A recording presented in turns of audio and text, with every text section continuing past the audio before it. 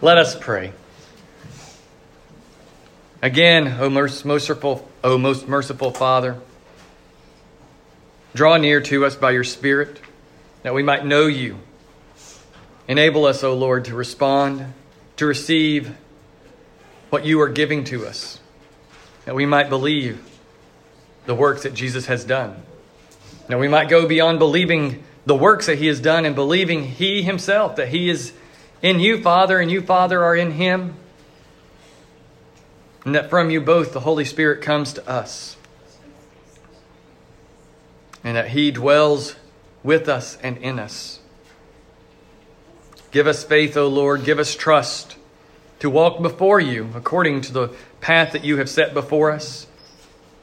That your Spirit would make your word come to life in our hearts, that we would more and more be brought to life, to know you and your Son and the Spirit whom you have given. All of this we do ask through our Lord and Savior, Jesus Christ. Amen. What is your name? What is your name?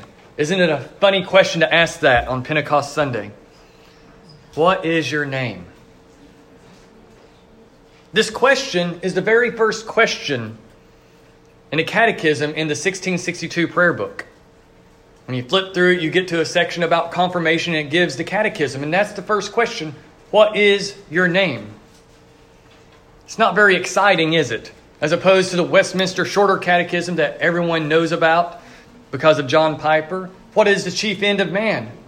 Man's chief end is to glorify and know God and rejoice in God forever. Sorry for my poor remembering of that. Or the Heidelberg Catechism. What is your only hope in this life? My only hope in this life is Jesus Christ, my Lord and Savior.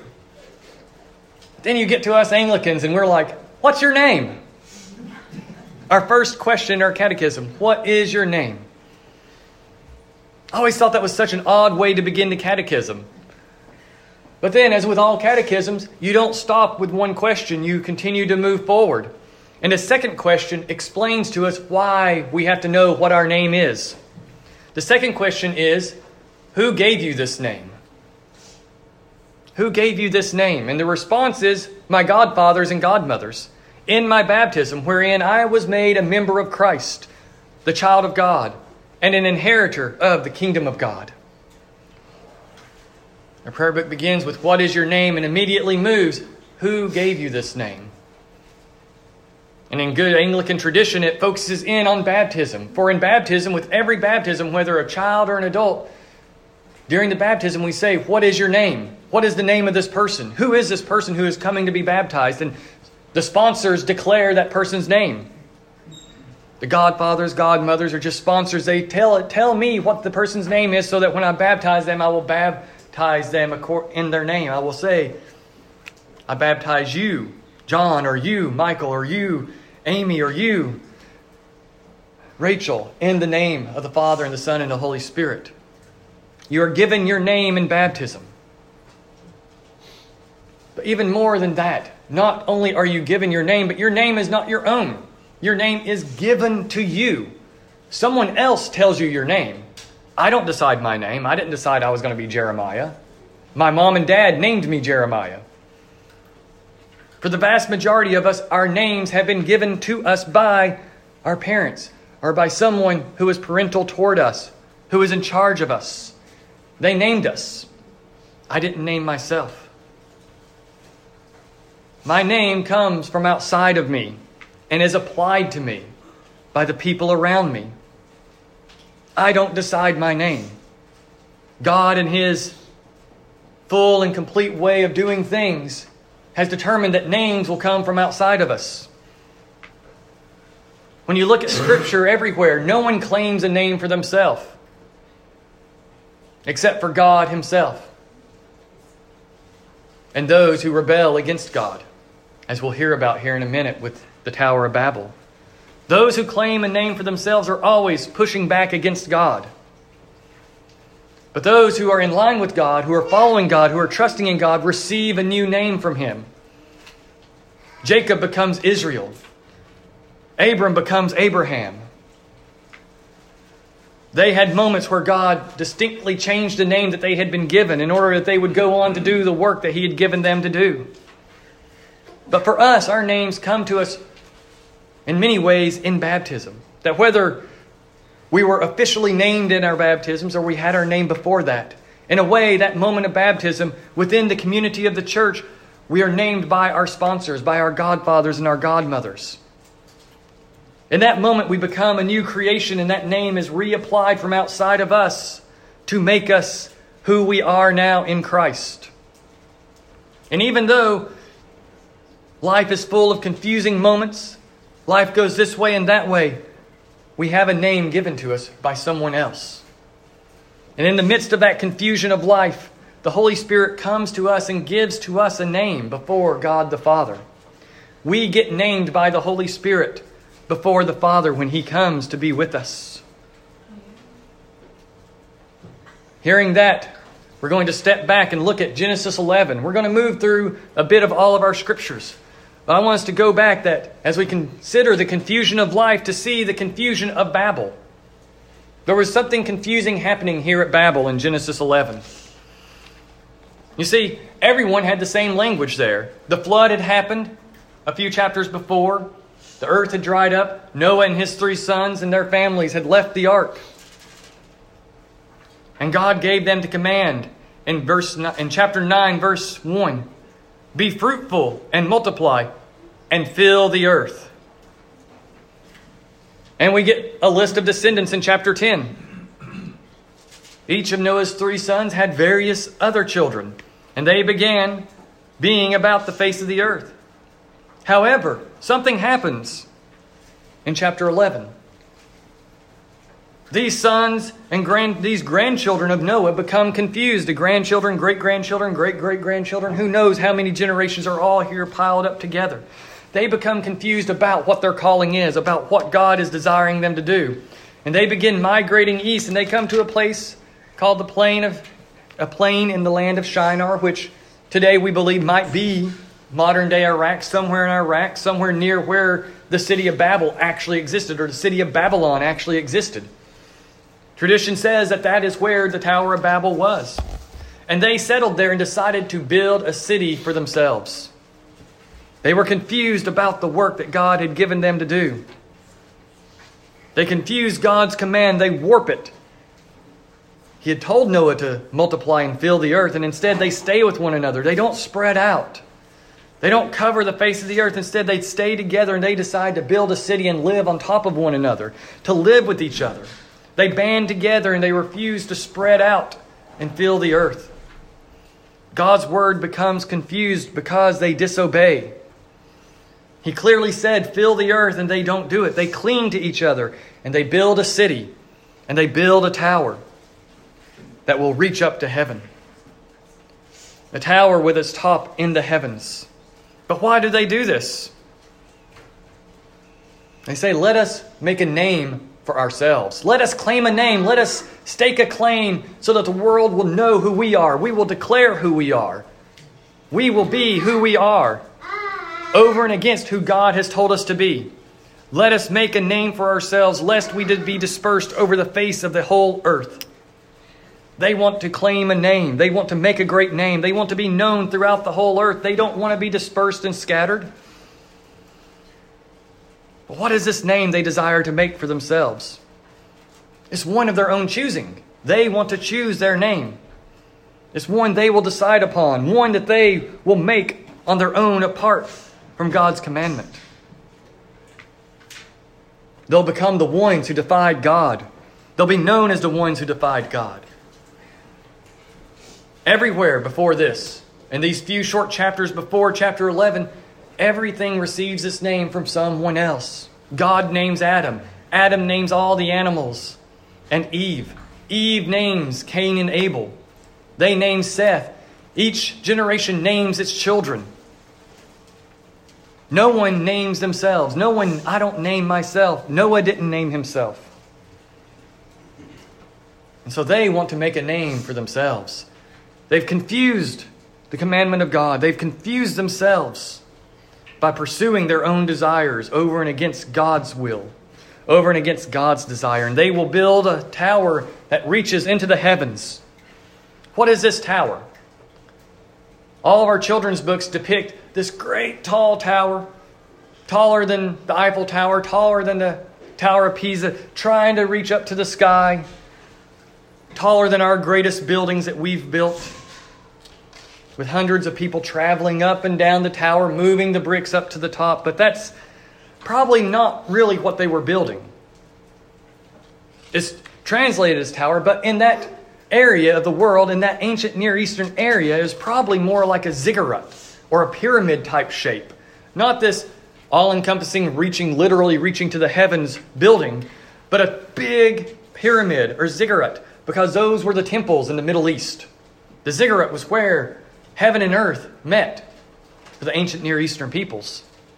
It was wide at the bottom, representing the width of the earth, and narrow at the top, representing the throne of the God that they were worshiping. They were a temple. They were a place where people would go and worship some deity or some other deity. They were the place that represented the meeting point of heaven and earth together. Just like the temple for the Jews was the place where God met his people. But it wasn't in the shape of a ziggurat. It was a square building. It had a square, a cube at the back of it that was the Holy of Holies, the very place where heaven and earth came together and interlocked, where God's throne was placed upon the Ark of the Covenant, where God's feet would sit upon that ark that contained his covenant for the people. But the ancient Near Eastern ziggurats were more like pyramids. As you climb from the bottom, you leave the earth and you climb toward heaven. And when you reach the top, you are in the heavens. You are in the heavenly places. And so these people wanted to make a way to heaven for themselves. They wanted to make a pathway to get to heaven on their own terms. To leave behind earth and to go into the heavenlies themselves. To go into the holy place where the deity existed on their own terms. That's the name they wanted. The ones who became the heavenly ones, in fact. Not just ones who defied God, but ones who defied God in such a way that they became heavenly ones. They became heavenly beings. Ones who could traverse both heaven and earth. Who could go when they wanted and when they pleased into such great places. They would become like little gods before all the world. Wasn't that Satan's promise to Eve? You'll become like gods. You'll become like God himself if you eat of this fruit. Here, the temptation is you'll become like God when you build this tower into the heavens where you can travel into the heavenly places. You can declare yourself as God. You can be a ruling mighty deity over the earth. But God came down. I love that. Their tower is so small that God still has to leave the heavenly places and come to where they are. He comes down to look at this puny tower that they're building that they think is going to be this great and glorious tower. But he sees what they are doing, that they are attempting to reach heaven on their own. They are attempting to reach into heaven itself and declare themselves to be little gods. It's only the beginning, he says, of what they will do. And if they accomplish this, there will be nothing that they can't do. It's kind of like Adam and Eve having to be kicked out of the Garden of Eden because of the tree of life. They took of the tree of the knowledge of good and evil, and God kicked them out of the garden because for them to then go and take from the tree of life would be for them to be sealed in immortality and evil. To not have a path out. That death was a way of escape from the sin that we have. Death became the way of escape, the way of healing, the way to get away from our sin. And for Adam and Eve to have partaken of the tree of life would be for them to be sealed in the sin that they had committed. Likewise, for these people to complete this tower would be for them to seal themselves in this position of being little gods before all the earth. And so God says, let us confuse their language so that they can't understand each other. And so he confused the languages of the earth. And the people had to disperse. They had to then go and spread across the whole earth because they couldn't understand each other. The groups that could, they went off to plant their own places, to build new cities, to build new farms, to build new villages, to create new cultures based within their language group. And the people were forced to spread across the earth. And so God brought about confusion. Out of their confusion of God's commandment, he brought confusion of languages to accomplish his commandment, which was to spread and multiply over the earth and subdue it, to take over the earth, to go across all of the earth. And we read this on this day because there the languages are multiplied and the people become confused because on this day there is a confusion of Pentecost as well. Pentecost, that day that is the 50th day after Passover, the 50th day after the resurrection for us. It's believed that the law was given on the 50th day after Passover when the Israelites left Egypt. Exodus 19:1 says that Israel entered the wilderness of Sinai in the 3rd month after the Passover. The 3rd month after the Passover would include the 50th day after the Passover. And so tradition sprang up that God spoke from the mountain, that He descended upon the mountain and began speaking to the people on the 50th day, that He gave His law on the 50th day. And so it's wonderful that here the Spirit descends and the people speak a new word from God. They speak of God's word. They speak of His coming to save us through Christ. They speak of the great acts of God. But even more, the Spirit descends as tongues of fire upon His disciples. A mighty rushing wind and then fire forming over them. Each disciple, a tongue of fire appearing. And so often I go back to the Israelites in the wilderness with the cloud by day and the fire by night over the whole people and it becoming divided amongst each individual now. But something else struck me as I was studying was that what happened at Sinai? A connection to Mount Sinai, to the giving of the law, but God came down on the mountain in lightnings and thunderings and a dark, thick cloud. And the mountain burned with fire. The mountain was burning with fire unto the heart of heaven. And God spoke out of that fire to the people. He gave them His word. He gave them His 10 commandments. He gave to them the covenant that they should hear what He would do. That they should hear what they should do. That is how God came to Sinai, was in fire upon that mountain. We heard even in our psalm today that if He touches the earth, it will smoke and flames will go up. Because of who God is. And that's what happened at the mountain at Sinai.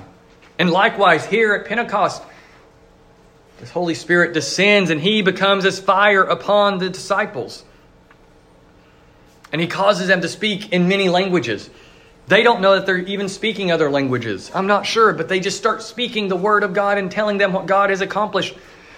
And all these Jews from all over the world who've gathered for Passover and have stayed until Pentecost and are celebrating and feasting and giving to the temple, they suddenly hear these Galileans, these wild Galileans speaking their native tongues.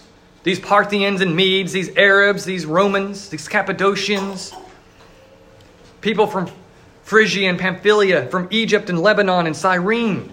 People who had various kinds and different languages as their native tongue, though they shared Greek in common in many ways and Latin in some parts of the world at that time.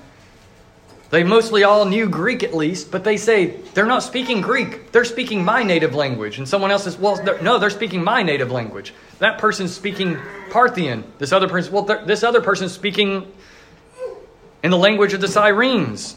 Another person, well, the language of the Medes and Persians is being preached by Peter. What's going on here? And they're confused because they're hearing the works of God in their own language. And there is confusion at Pentecost because of this. They don't know how to respond. What does this mean, they say?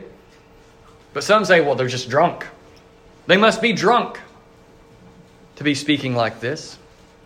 Ironically, that they would say, oh, well, they're drunk, but they're perfectly speaking someone else's language. They're trying to push away the work of the Spirit. Who's ever heard of a drunk person suddenly speaking a language that they had never learned? But Peter catches on and he stands up before the people and he begins preaching and says, we're not drunk. It's only 9 a.m. Come on, people. This isn't a time to be drunk. This is a time to recognize the work of the Holy Spirit for us. This is what Joel has prophesied, what Joel has promised.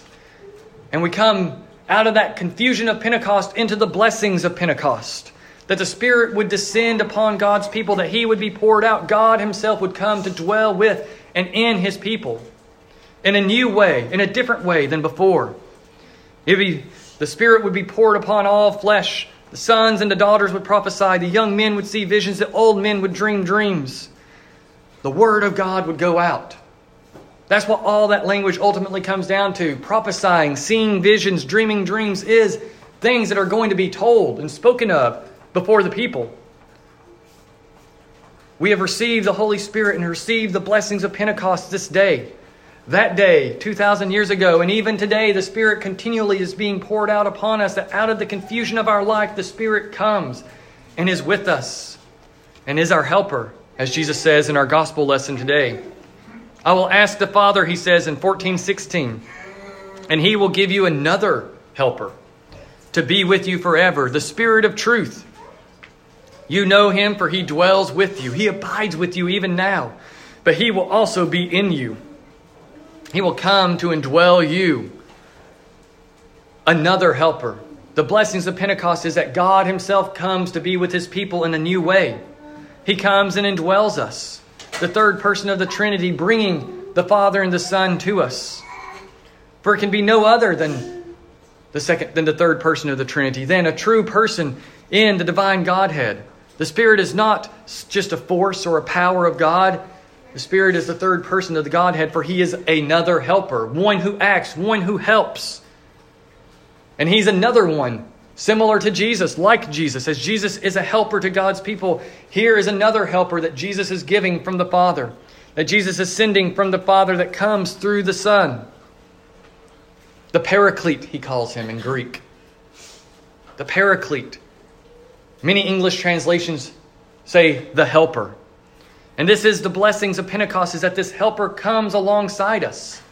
That word Paraclete could easily just literally be translated as something like called to one side. One who comes alongside of. One called to be beside another. One dictionary defined it as one called to another's aid. The Paraclete is the one who comes alongside God's people. He comes alongside and helps us. He guides us. He leads us. He is our assistant in giving aid, but so much more. This word Paraclete gets translated in various ways throughout Scripture, throughout the New Testament. We hear here helper, and this is probably the most general term that you could use for what is a helper: one who helps, one who does something for another.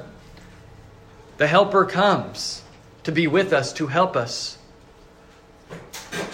But this helper does everything for us.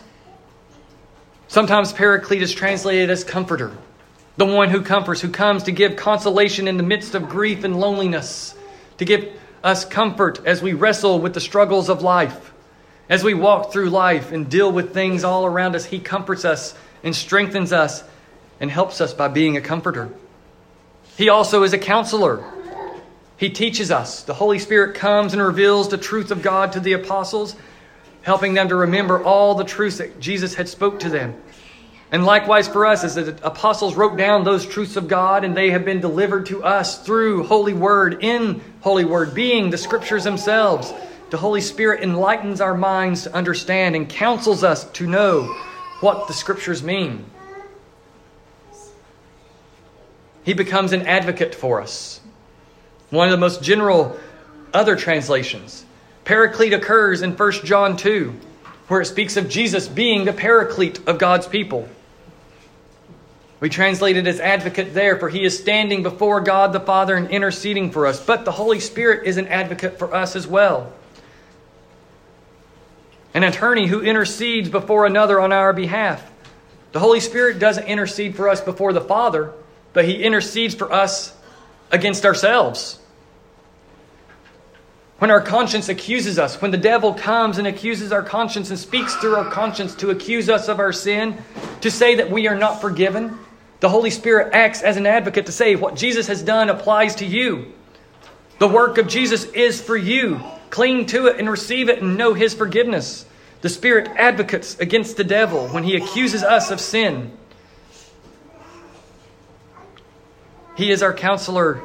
He is our comforter. He is our advocate, who teaches us and turns us from our sins, who teaches us to confess our sins, to admit, yes, I have sinned, but I know the blood of Jesus. I know the work of Jesus. He is the one who has redeemed me, who has taken my sin away from me. The Spirit advocates and comes to our side. He aids us. But he is also an intercessor for us. He intercedes for us by giving us words when we don't know the words to speak. He creates in us new life in order that we would draw near to the Father, in order that we could approach the throne of grace, and He gives us the words to pray. Even when we don't know what to pray, He lifts up our words, our groanings to the Father through Jesus. He becomes our intercessor, guiding us in our prayers, helping us to know what to pray. One paraphrase of the Bible translates Paraclete as simply friend. The Holy Spirit acts as our friend, being with us in the midst of daily life, walking with us through the ups and the downs, granting us life to go about our routines. All of this is Him acting as helper, renewing us, transforming us, and leading and guiding us in order that we would know the new name that He has given to us. And all of this as the Spirit comes to us through baptism, where we receive our Christian name, you might say, where I was named Jeremiah. The Holy Spirit comes in the midst of that baptism and applies the name of God to me. He gives me the name of God. The name of the Father and the Son and the Holy Spirit in which we are baptized is God placing His name upon us. And that is the name that we receive ultimately in baptism. Is the name of the Trinity placed upon us because God comes and claims us as His own. He has made us His own by giving us His Spirit.